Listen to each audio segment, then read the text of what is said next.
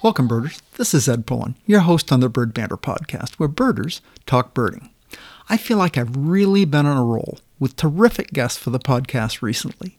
When I asked George Armistad, who was a guest in episode 144, how he decided to choose his birding guides for his new company, Hillstar Birding, the first person he mentioned was Holly Merker.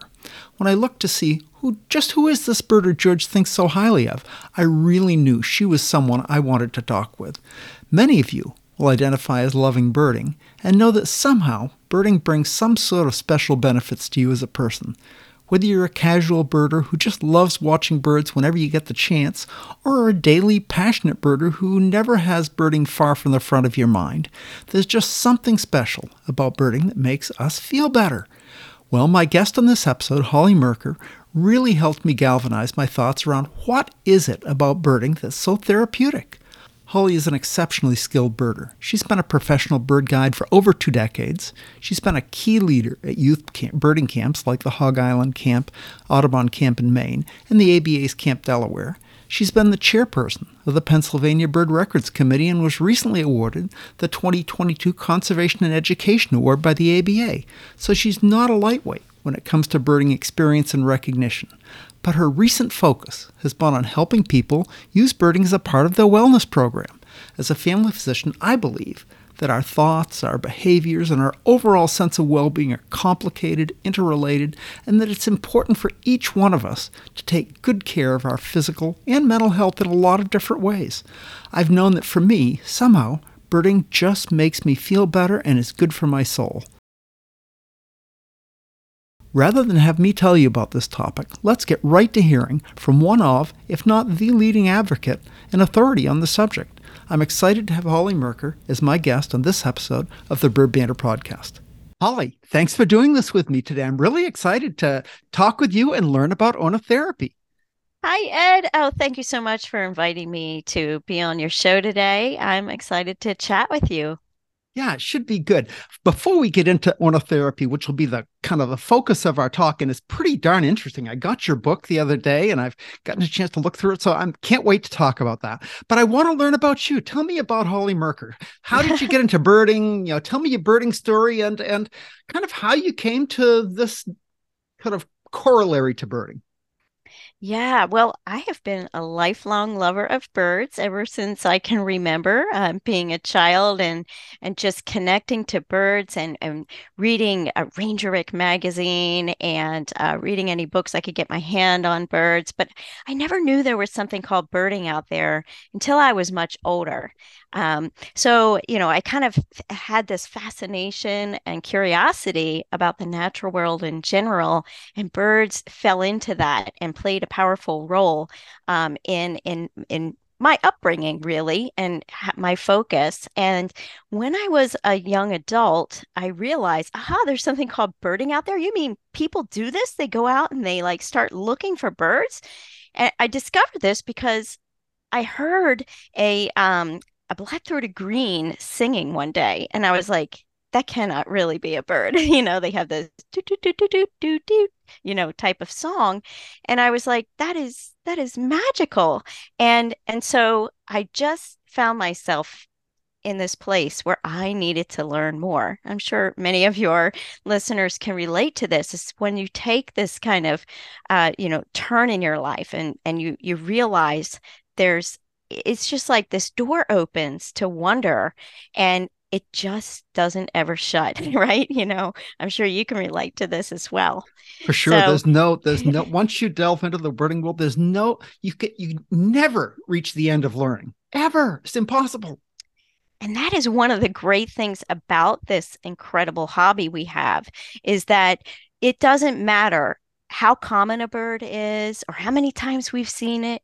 We can always learn something new and we can take this. It's so portable. I like to think that birding is equitable for all people because in every human habitat, we share it with birds. I mean, from the densest urban ecosystems, to deserts, to all sorts of landscapes, which is really fantastic. So you're never at a loss. You can always be amused or entertained by birds. And really, the last 30 years, my life has been driven by birds and bird migration. I really feel like I live in the rhythm of the birds a lot of the time. And it really is part of who I am and the way I live my life at this point. But birding always was something special to me once I discovered, the practice of birding and going out more. We had feeders when I was growing up, which was so integral to learning and getting to observe birds intimately right outside our own windows. And there's, that in itself is a powerful thing. But when I started to explore and go beyond my backyard and start looking and actively seeking out birds, I could see that that this was something that was going to bring me immense joy and just this quest for awe and wonder and more and I love it. It's insatiable. But at one point in my life, I went through a really difficult time and it happened. So what happened was we ended up having to move away from Virginia where we were living. We were living at Virginia Beach and I had to move to Pennsylvania. And this was a bittersweet thing. I found myself like, how am I gonna accept this change, this major lifestyle change, in addition to habitat change for me? Hmm. And as we were house hunting, I heard the sound of a wood thrush singing. And in Beautiful. that moment, I just realized it's going to be okay. I'm going to be living among the wood thrushes now. I don't do this often, but listen to this wood thrush singing. I can totally get how it made Holly feel right then in that time.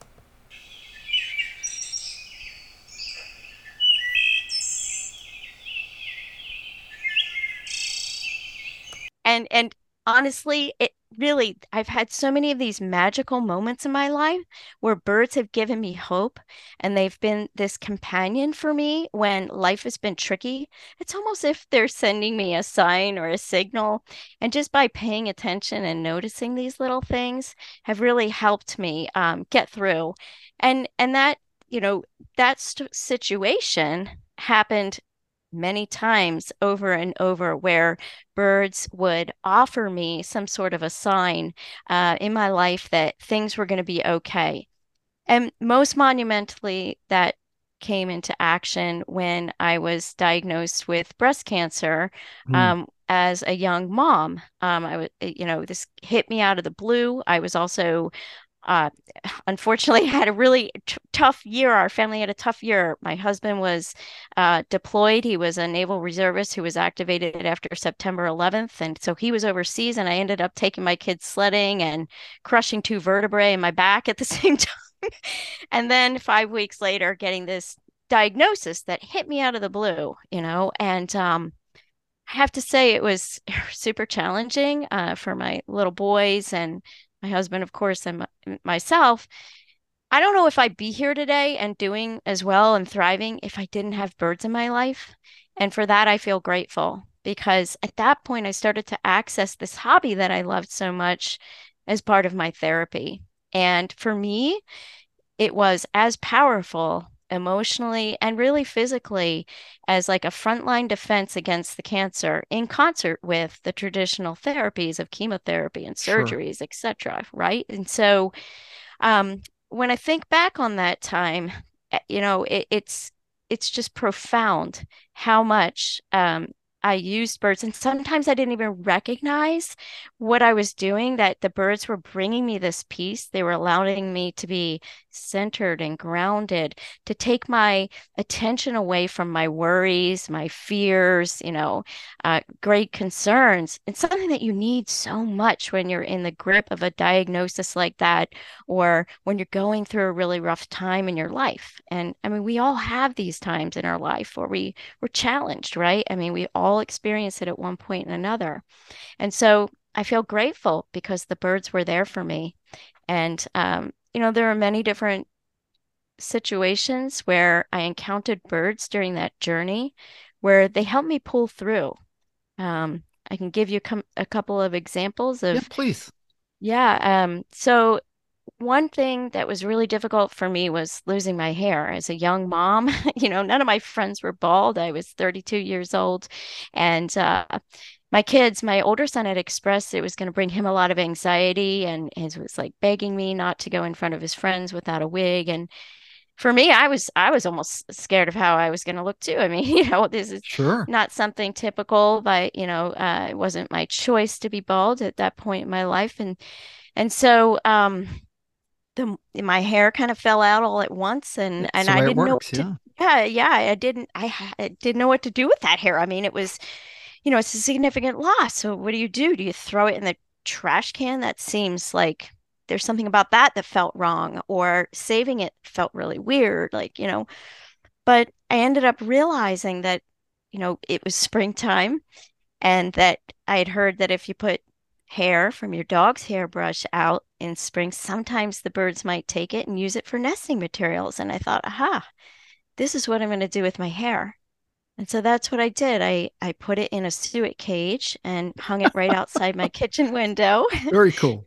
Yeah, where the birds could. I figured, I was in a brace from the neck down when I was going through all this and had multiple surgeries. Oh, my word. And so I thought, gosh, I could at least make it to the kitchen window to like wash dishes or, prepare a meal while I'm undergoing this, and perhaps maybe I'll see something out there. And you know what? One day I got really lucky because as I looked out my window, there was a tufted titmouse, a bird that's common in my area. I know Hmm. titmice are across the country and they all have the same similar, very curious personalities. So this one was jumping all around on the suet cage and tugging and pulling at my hair, and then suddenly pulled away some of my wasted hair and carried it off for probably its nest, right? And Yeah, in most that likely. moment, yeah, I had so much hope. I was filled with joy, and my loss seemed so much less significant. And it really allowed me perspective and peace with that loss. So really, they helped me get through some really difficult times. Yeah, I think yeah, I'm a family doctor and I hear stories that are, not terribly dissimilar to yours. And most of them aren't about birding, but of, healthy distractions, ways to feel involved in meditation or yoga or exercise or counseling or all sorts of ways that you can heal the mind and the soul. And this sounds, we've got one more great option to add to the list. So I totally understand.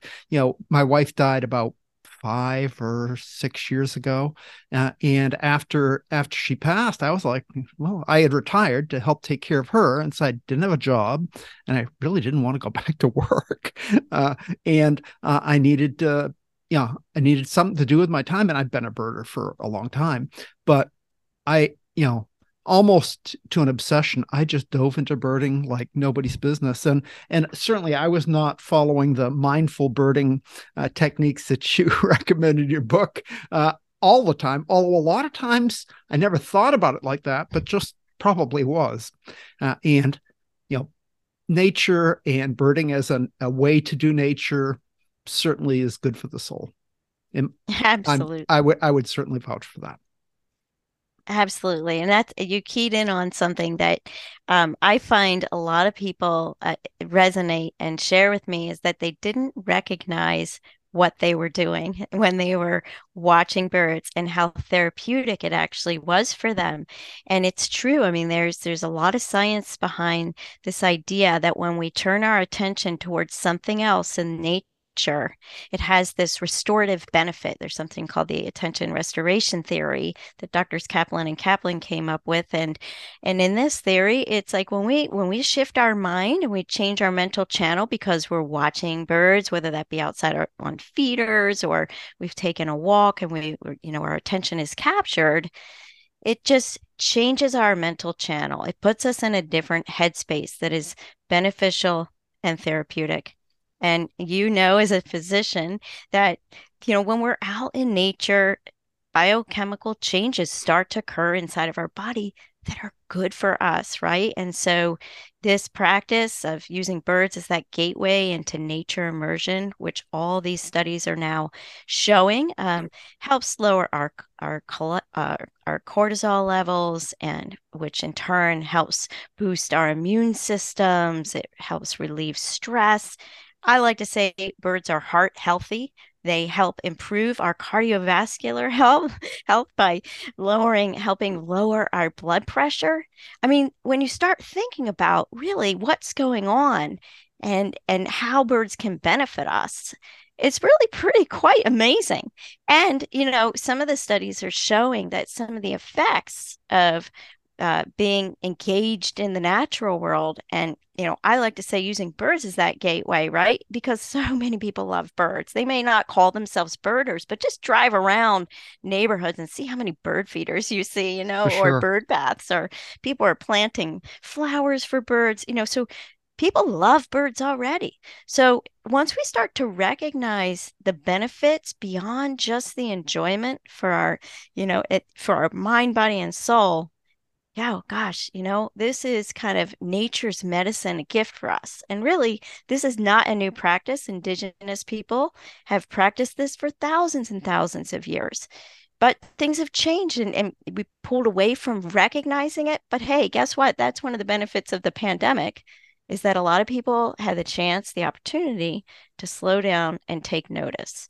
And we're seeing this kind of shift in mindset. And I think that's why so many people are embracing this concept now of using nature and birds in particular therapeutically as part of our self-care practices because we know it makes us feel so good. There are no side effects except for, disclaimer and warning, you might get hooked on this. Yeah, But, it's all really good for us. for sure. I I've been through kind of a lot of the stages of birding. I think I joke there are stages of grief. There are stages of birding Mhm. too. And one of those stages is listing and listing and listing. And I'm a lister for sure. I'm sure you're a lister too, and in various flavors, But I have to say that I've kind of shifted my focus from trying to find the next ABA species to finding the next ABA spectacle, the next ABA experience. I mean, I would rather go to the Platte River and see the sandhill cranes than go to, some mountaintop and find some obscure bird that I would never see without traveling and hustling to get it. Not that I would never go for that bird on the mountaintop, but it's kind of not my passion right as much right now. So Mm. I think how have you found when you talk to passionate birders, avid birders who are just out there all the time, how have you found, have they been receptive to maybe I need to just slow down and smell the roses or actually look at all the birds, not just the next one on my list? How has that gone over? Yeah, I mean, I think that most birders can relate to the benefits of watching birds to their own wellness. When it's just, again, this awareness of thinking about it, framing it that way, that's the difference. I mean, we haven't really had this conversation in birding before as much as we are now. And there are more and more people out there that are sharing this and embracing it and recognizing it and for what it is. But I think avid birders, I mean, I would consider myself an avid birder, even though I'm not out there. I don't, at this point, like you said, my journey with birding has evolved over time, that my style of birding changes. It can, and I can and change the style of birding. So sometimes I might be practicing what I call mindful birding, which with the intention is to slow down. And also it's like for the wellness benefits. And I can explain more about that in a little bit. But also, I enjoy going out and creating an eBird checklist, and contributing and giving back to what we know about birds in that form. And, or, sometimes I might be, like you said, chasing off the most amazing spectacle of birds, because I also find that to be one of the most exhilarating and awe-inspiring things that we can do as birders. But I think this is not this is not something unique. I think this is something that most birders find, and even the most avid birders out there who are perhaps, as you call, list driven and want to be, looking at birds to add them to a list of whatever that might be, are also finding these same benefits. And I do think that people, we all like take time to notice, and it's recognizing those moments when and being a little bit more intentional about it, that I think that we all are aiming to do or thinking about doing, moving forward. And so I think there's a great intersection between this practice of self-care, birding is self-care, and also avid birding or listing or whatever. I mean, it all works together, right? We're all woven together. It's just a matter of changing and recognizing these different things for what they are. I think you're right. I when I was going through, I think it was your website, there was a section on forest baths and forest therapy. That kind of got Yeah. my attention. And you had mentioned, I think that it's more popular in Asia. I think you said, what the heck is that? Oh my goodness. Yeah. Yeah. So forest bathing, or forest therapy, or the Japanese word for this is Shinrin-yoku, um, essentially is a practice that, as you said, is used widely in parts of Asia as preventative medicine. So forest bathing does not involve, it might sound exotic or very fairy or whatever, but it does not involve like shedding one's clothes. It only involves shedding one's stress in a forest ecosystem or anywhere in a natural landscape. So the background here is this, and forest therapy and forest bathing is based on this practice that was created in Japan in the 1980s. And at that time in Japan, there was a tech boom, and people were becoming more of an indoor species. They were hyper focused on new technology, and frankly, the whole society started to become unwell. And physicians in Japan started to look at this and say, what is going on? Why does our population have an increased number of cancer, of autoimmune disease? Certainly, depression and suicide rates were going up. And they said, we need to do something about this and figure out what's causing it. But more so, how do we help prevent this from happening? How do we stop this process? And so, one of the things that physicians that teamed up to work on this in Japan did was they took experimentally some people from Tokyo, I believe, and took them into forest ecosystems and led them on a long, slow walk. And they noted that the persons that did this were experiencing wellness benefits from it. Right. And so they said, okay, good. So, taking people outside, into the natural world, forcing them to slow down and slow their pace was a good thing. But is there something more to this practice? And so they started to study immune system, immune responses, and also the biochemistry that was occurring. What they discovered is that there was a lot going on here. So trees, in particular evergreen trees, give off phytoncides. These are chemical compounds that trees naturally release into the air, right? And so as humans start to absorb these chemical compounds called phytoncides, there are wellness benefits for us. So I'll back up a little bit and explain phytoncides and share that in a tree's life, imagine, a cedar cypress or something. In a tree's life, a phytoncide acts as a compound in which is almost like a life jacket. It helps the tree prevent disease processes, decay, and also perhaps insect pests. But when we as human animals, and probably other animals out there as well, I don't know that there have been studies on this, but probably other mammals, perhaps even birds, are introduced to these chemical compounds, these phytoncides, it does something really fascinating. It activates our natural killer cells. And as you know, as a physician, white blood cells that actively target quick growing cells in particular Sure, T that help cells. fight off Like disease. killer T cells or something Yeah, like that. Yeah. yeah. And so when we're introduced to fight insides and being out in nature slowing down, little armies of natural killer cells, these NK cells, start to build in our immune system. And, as I was saying, these actively, as target quick growing cells and cells like cancer cells. So I don't know about you, but if just going out into a forest ecosystem or being outdoors and absorbing chemicals from plants helps my body defend itself against cancer and other viruses, sign me right up, right? Because Absolutely. I'm going to a question. I'm assuming that these are absorbed through the respiratory tree, that you don't have to hug the tree and touch the right? chemical. No, it just seems like a Yeah. real question. Absolutely. Absolutely. Great question. Yeah. So we're not, yeah, I mean, sure, I guess some people might like to hug a tree, right? But no, actually just walking and absorbing them through our nasal cavities and being exposed to these is what helps our bodies kind of amplify the fight insides effect on our immune system. Very So, cool.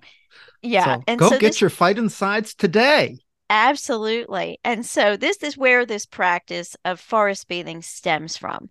Are these experiences and just the idea behind it is harnessing the wellness benefits that natural landscapes provide us, but it's also with the intention of slowing down, of taking notice of things. And for forest therapy, so I'm certified as a nature and forest therapy guide. And what that means is that we provide experiences for people to have to go through these practices. And so, like for example, if I were taking somebody on a forest bathing experience, and I actually call mine forest bathing with birds because I do bring birds into this quite a bit. Birds and forests are connected, right? And by the way, you don't need a forest. I've done this in the desert. I've done it in Las Vegas, Nevada, New Mexico, places like that. It's just being out in nature, right? But when we take the time to slow down, we're introducing ourselves to a different kind of shift in our mindset. Again, getting into this more meditative process. But also, it's an engagement of the senses. So there's some guided sensory engagement that we offer as far as therapy guides that help people to get into that kind of a mindset or meditative state.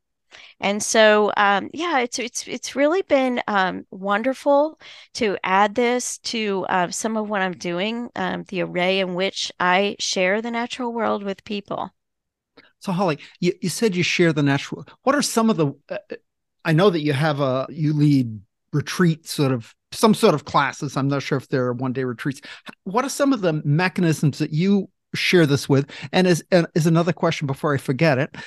How would somebody train to be a certified nature forest therapy guide? I've never even heard of that before I talked to you. Yeah, no. So yeah, so I was trained through the Association of Nature and Forest Therapy. It's called the ANFT for short.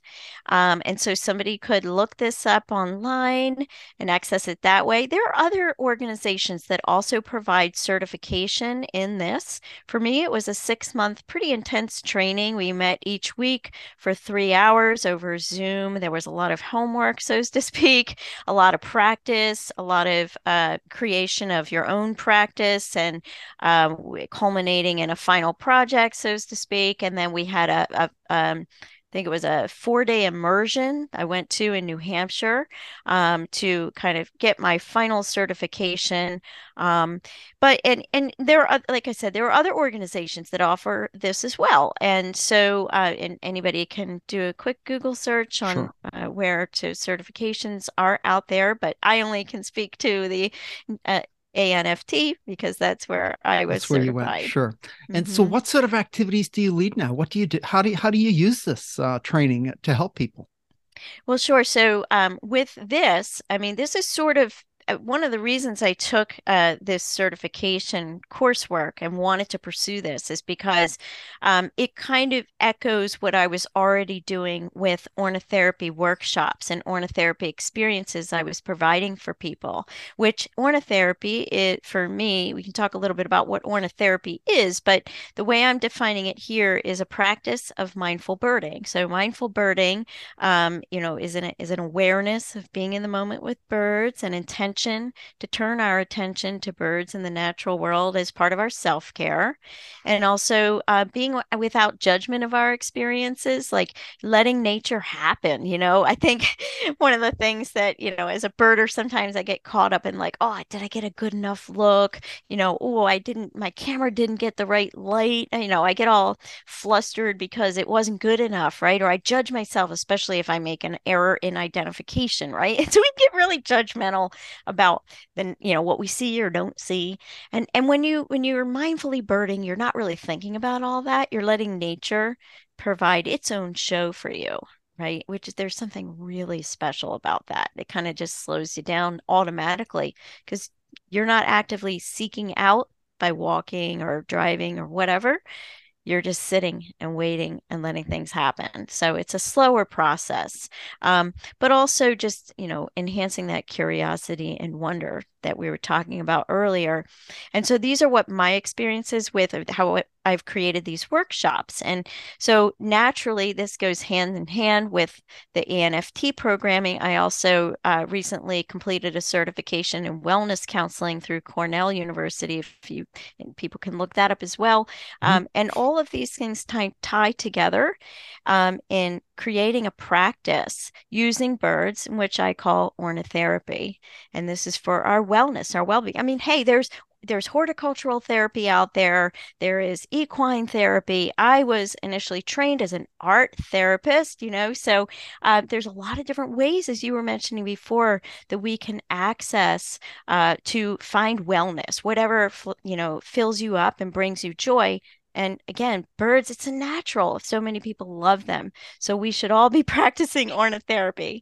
And I feel like it should be recognized more widely in the medical community, like having these types of programs that get people out and engaging in nature, and birds in particular, is a good thing. And we know there are amazing health benefits towards that practice. Well, I will do my best to put this podcast and your book in the face of some physicians. We'll see what happens. I don't know how that will go, but you never know till you try. Yeah. Anyway, Holly, you've developed courses and that's the thing, but you've also written a book. I got your book. It's a beautiful book. It's looks like a sunset with a kingfisher and a swallowtail kite and a hummingbird to me. Anyway, it's a beautiful graphics and kind of a cool. You're right. You said you've never seen a book quite like this. My observation is that it's a fabulous combination of a beautiful book in terms of just aesthetics and layout and good writing with a workbook. I mean, it really is designed to allow the reader to use it like one of these 3-ring binder tearaway workshops. You don't have to rip it up and tear it away, but I'm saying it's both beautiful and good reading and a real workbook. Tell us how you came up with that idea, and because if I was doing this, I would have made it on cheap paper and tear apart book, and I would have done it differently just because I never would have even thought of doing something like this. How'd you even think of it, and how'd you pull it off? Yeah. Well, I have to say, I have to give credit to my two co-authors, Richard Crossley and also Sophie Crossley, Richard's daughter. Richard and Sophie. So Richard, the imagery within the book is largely that of Richard Crossley's, but it's not his typical Crossley ID guide plates that he normally would have. The photos and imagery are designed quite differently and laid out by Sophie Crossley. Sophie did most of the layout of Ornithotherapy, the book, and so because of them that this book presents that well in how we are looking at the birds throughout the book and kind of in a curious way. In fact, I think they really pique the interest of the reader, tying into the writing, which, as you said, is sort of like a how to. So we hear about all these studies that are coming out now supporting the benefits of being out and listening to birds, like for birdsong, or like some of the studies that I was talking about earlier. So it's all this science out there, but how do we harness that? How do we put it to our advantage? And so this is where this idea of this book came to mind. So the pandemic largely played a role in this. I've been an environmental educator for 20 plus years, and also, so I was developing my own lesson plans, and also was a professional birding guide. I still am, so it came naturally for me to write these kind of explorations, and it was together with support from Richard and Sophie, we were able to produce this book, which, as you said, isn't really, it sort of is a workbook. There's also a little bit of a journaling section in the back because we wanted our readers to take authorship of ornithotherapy themselves. And so that's part of the practice as well, is journaling and getting people to just take a step back, slow down, and notice. And I think that for a lot of people, I've heard some really interesting comments about how this book has given them an opportunity to look at common birds in a new way, and also to be able to give a reason, an excuse to sit and slow down and become more mindful, to be in the present moment, that present moment thinking, and then that in turn amplifies those wellness benefits. So it was a great process. I have to say that the pandemic played a part in this because right when the lockdown started going into play back in mid-March 2020, myself and Richard, we started a Facebook group called Ornithotherapy, and it was meant to bring people together because, as you may remember, it was a really frictious time. People were scared, anxious, and in addition to this global healthcare crisis, there was also a lot of really difficult politics occurring globally, and certainly a lot of angst and turmoil here in our country. But this Facebook group was meant to bring people together with birds as their common ground, and here on this group, we could talk about what we were seeing. So what I started to do was create these daily ornithotherapy challenges, and I put it out there for people so that they had something to do, a prompt that would give them the chance that could be done from a window, because like some people can't get outside. There's time in my life where I wasn't able to get outside, and I know that's true for a lot of people. So even but just by looking outside a window or what's outside your own door, thinking about how birds move or giving these prompts was something to do. And then people would share what they were seeing, and birds are a common language. There were no language barriers there. And we have people, this Facebook group is still active, although I'm not putting out these daily prompts anymore, but we have over 3,600 members globally right now. And so, it's another way for people to think about birds. And this is how this book sort of was like, all these different things that I was throwing out there ended up coming together, and then I expanded on that. And so this is how this book evolved. Yeah, as I said, I just got this book 2 days ago, so I have not made great use of it yet, but I have had a chance to look it over. And Holly's exactly right. This book, from what I've seen, could be used by literally any level of birder. I think the top birder in your county could use this book and have fun slowing down and backing up. I mean, I remember my early days as a birder when I got into birding in the Everglades on a vacation with my wife. She was a birder, I wasn't. I said, "Oh my God, this is spectacular!" And I came back and was hook, line, and sinker. I just studied everything.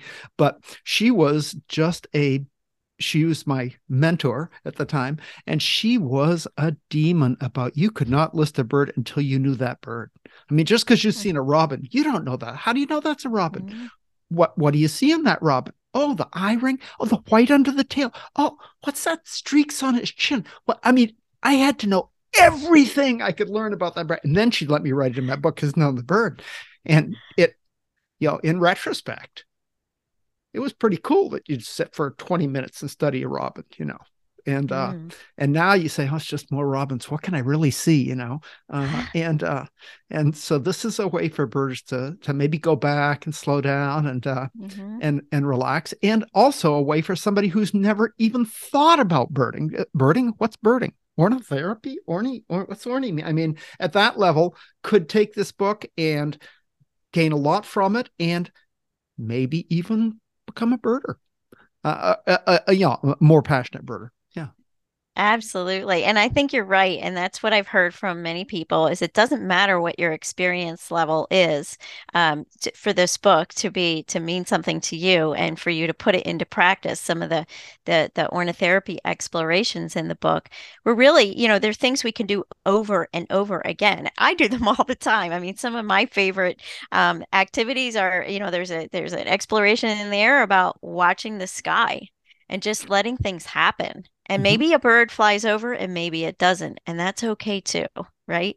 So it's just letting things be as they will and just appreciate being in that moment. And so yeah, I think it's a in that respect, it's a book that is filled with timeless amounts of information. You can go back over it over and over again, do the same explorations, and write in your journal or maybe not, do whatever suits you, in order to kind of see how things change for you. And even though I've been birding for a long time now and, have a lot of experience, I still find myself, being in awe of the simplest things, of the most common birds. I mean, even some of the birds we deem as pesky, like starlings or perhaps house sparrows, I can find some joy and delight in those birds because I shift my perspective a little bit, and I start thinking about, how does this bird interact? Why don't I like that bird? And actually, I have a exploration in the book, challenging that idea, bothersome birds, and why are they bothersome? What bothers you about them? And do you identify with some of these personality traits, or how do Spoken you like a feel? true therapist. You sound like a therapist, Holly. Well, well, the thing is that, when we start thinking about it, we can become introspective. And that's what another aspect of this book and of mindful birding is really starting to think about ourselves. Because the more we recognize and understand the natural world, the more we recognize and understand ourselves. Yeah. Well, people who've been listening so far might not get how really good a birder Holly is. I mean, Holly leads field trips for George Armistead, new Hillstar Nature. Hillstar Nature. You've been an instructor at Audubon's Hog Island Youth Birding Camp in Maine, and there's another birding camp that I forget which one it is that you're kind of the head Yeah, the honcho of, I think, ABA. isn't it? Yeah. Yeah, so Yeah. yeah. And so Hmm. Holly has serious birding fighties. I mean, she's just not like oh yeah, I'm a birder sort of thing. No, not at all. She's really a hot shit birder, and yet has chosen this aspect of birding to be her passion right now, and it's really cool. I mean, if someone who's as good a birder as you are can slow down and find joy and health benefits and other aspects of birding in maybe a different way of looking at things. Maybe I can too. Maybe even I could. Oh my goodness. Everyone can, absolutely. Yeah. So that's cool. So Holly, what do you see going forward in terms of therapy and in terms of other, maybe birding related parts of your life? Yeah. Well, I am really focused on this purpose now of making more of an awareness of the wellness benefits that birds bring to us. And that's through ornithotherapy. I have another book that I've co-authored with a German ornithologist. Her name is Dr. Angelica Nelson. That one will be in German, published in Germany and Austria, coming out next month in March of 2023. And so it's just spreading this awareness even further. I'm also very much invested in something called the Mindful Birding Network, which is an organization that I founded last year, which is a network of people that are coming together to elevate this practice of mindful birding. And so people around the globe have joined the network, and we're all like sharing and inspiring each other and networking and learning from each other to bring this practice of mindful birding into our own communities to benefit the people around us as well. So it that is another focus of mine. So, Holly, And where is so, this network, the Mindful Birdie? Is it a Facebook network, an online network, or how does somebody even find this network? well, so we have a website called themindfulbirdingnetwork.com, and we have gatherings, Zoom gatherings that occur every 8 weeks or so. We do record them because we have people on multiple time zones chiming in, from all over the United States and Canada and Mexico and Central and South America. And last month, we had somebody from Australia because it was morning the next day for her, so you can find us there, you join, and you get notices of when we're gathering. We have all sorts of events listed, so you can find people practicing mindful birding in your neck of the woods, so to speak. We also have a strong Instagram channel called Mindful Birding Network. And so that's how people can find us. So we're out there to be the hub of all things mindful birding. There you can find more of a defined definition of what is mindful birding and why should you practice it and how is it different than birding itself? How do we define that? So, and that's just really in the intention. So, anyway. Holly, how does this interact with when you're a more traditional bird guide? I know you have historically done a lot, and it sounds like you're going to continue to some degree going forward as just the birding guide on a tour to blankety blank, wherever you lead trips to. Do people ask you about this? How do you incorporate that? Yeah, so I am a professional birding guide, like you said, and I work for National Audubon's Haug Island Camp in Maine. I not only work with young people there, but more so with adults because we have multiple adult birding camps there, and I'm a session director for one called The Joy of Birding, which happens annually, and I'm an instructor for a few others. So, and of course Hillstar Nature. And so the thing is that I think all birders are really intrigued by this idea because again, I think we're all practicing to this to some degree. It's just an awareness, and people are looking for more ways to take care of themselves and birding really part of our self-care. I mean, this is a natural fit, and when we take the time out to recognize our birding practice as our self-care practice, just as important as healthy diet and exercise, because of the benefits that it provides us in our lives. I mean, this is something that's resonates with all birders. It doesn't matter like, how competitive you are with yourself or with others or how casual you are to people that wouldn't even call themselves birders, but they love birds and they watch birds. I mean, I call them birders, but that sort of thing. So I think this is something that even with the tour industry, more people are recognizing, more people are thinking. I see this shift with this kind of idea. More of the birding festivals around the United States are starting to feature people like me, who have a slightly different perspective, perhaps. Or there's a few other people like me out there. There's Bridget Butler who does slow birding. There's Tama Watts from California. Her book Keep Looking Up is coming out soon. And all of us are kind of resonating and sharing this message out there. And so I think that you're going to see more and more of this, and more of these practices are going to start coming into tours, the traditional birding tour, because I think people really are looking for more. And I think that a lot of people are open and receptive. And frankly, it's all woven together anyway. It's just maybe talking about it a little bit more, making I, more of an awareness. I bet this comes up at dinner conversation commonly on your tours. Mm-hmm. For sure. Absolutely. So how did you come up with the name Ornithotherapy, and how'd you kind of get the idea that that's what it was? Yeah, so ornithotherapy, the word, is not my word. and or my co-authors, I could first find this word referenced in the British Journal of Medicine in 1979, where Dr. A.F. Cox in London, who was a family doctor, I believe, like you, and he noted that a lot of his patients were suffering from side effects from medications he could prescribe. And he was like, I'm a birder. Maybe if I prescribe bird watching as sort of like a little experiment for them, perhaps maybe they could benefit from some of the upsides of watching birds. And so Mhm. he prescribed essentially bird watching to some of his patients. And he reported that he saw responses from even some of the most despondent patients.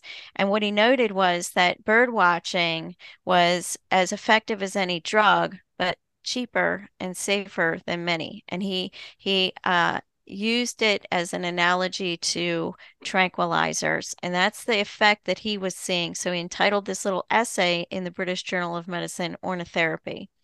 And so I think that word makes a lot of sense because orna is the root for bird, right? The root word for bird, and we Mhm. have it in ornithology and ornithotherapy, both. And then therapy, using birds therapeutically, wild birds, bringing us all of these boosted wellness benefits. And so that's how that word came about. I mean, for me, I felt like for a long time as an environmental educator, I've been teaching nature therapy, particularly with young people. My focus is a Mhm. lot on youth these days, and has been for a long time.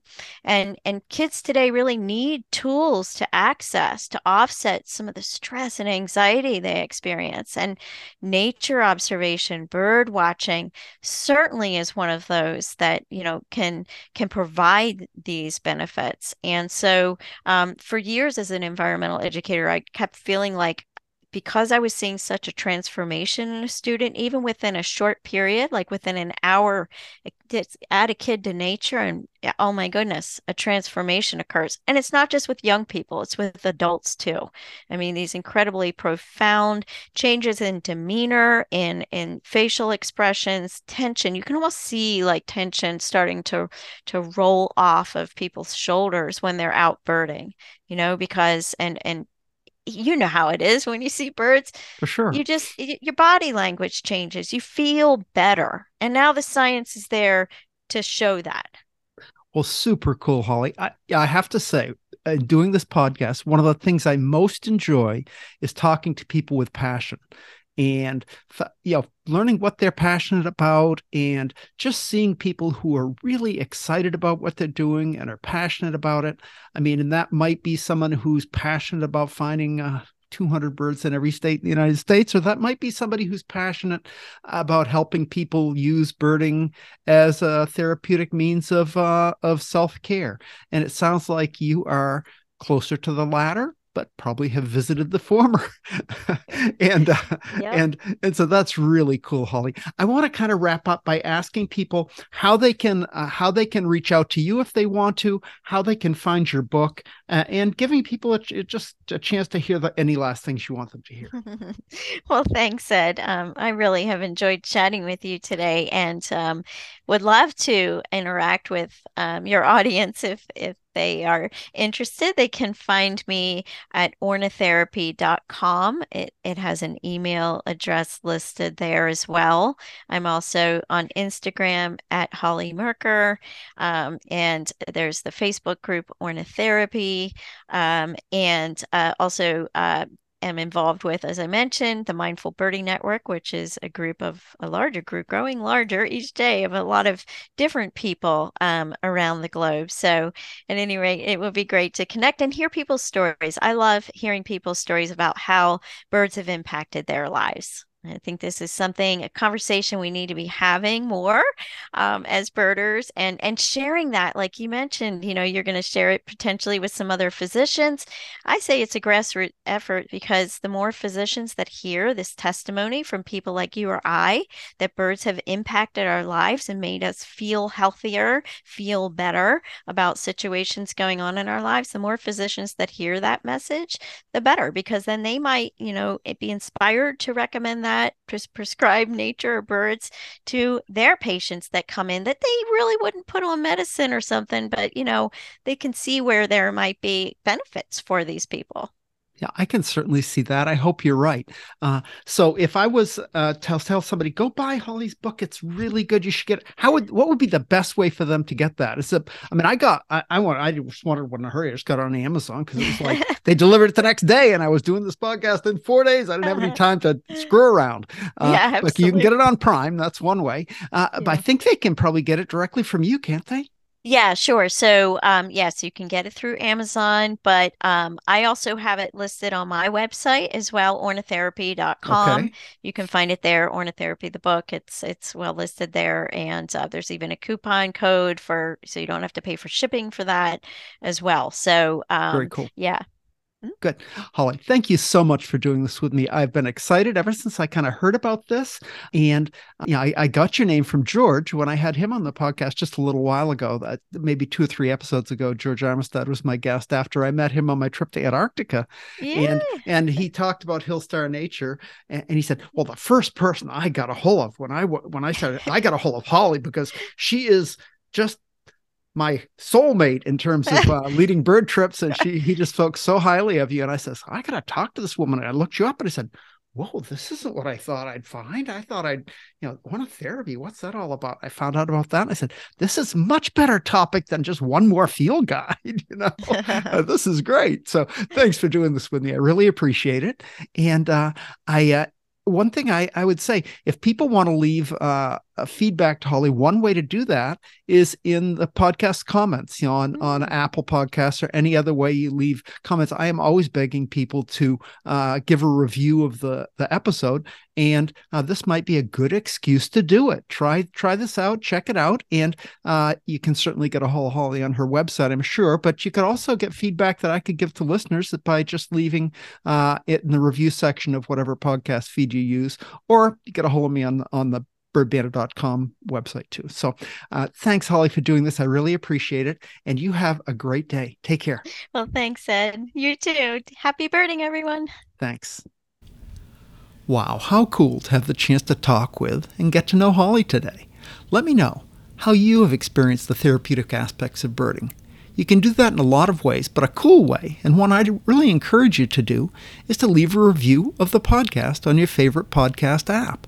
I use iTunes, and I realize that until I checked it out, I didn't even know how to leave a rating. If you just look at the place where you click to play an episode, you don't see anything about ratings. You have to scroll to the bottom of the list of episodes, and as you get after scrolling down just a little bit, you come to a section that says, rate this podcast 1 through 5 stars, and hopefully you'll rate it 5 stars, and you'll see a section where it says, write a review or leave a review.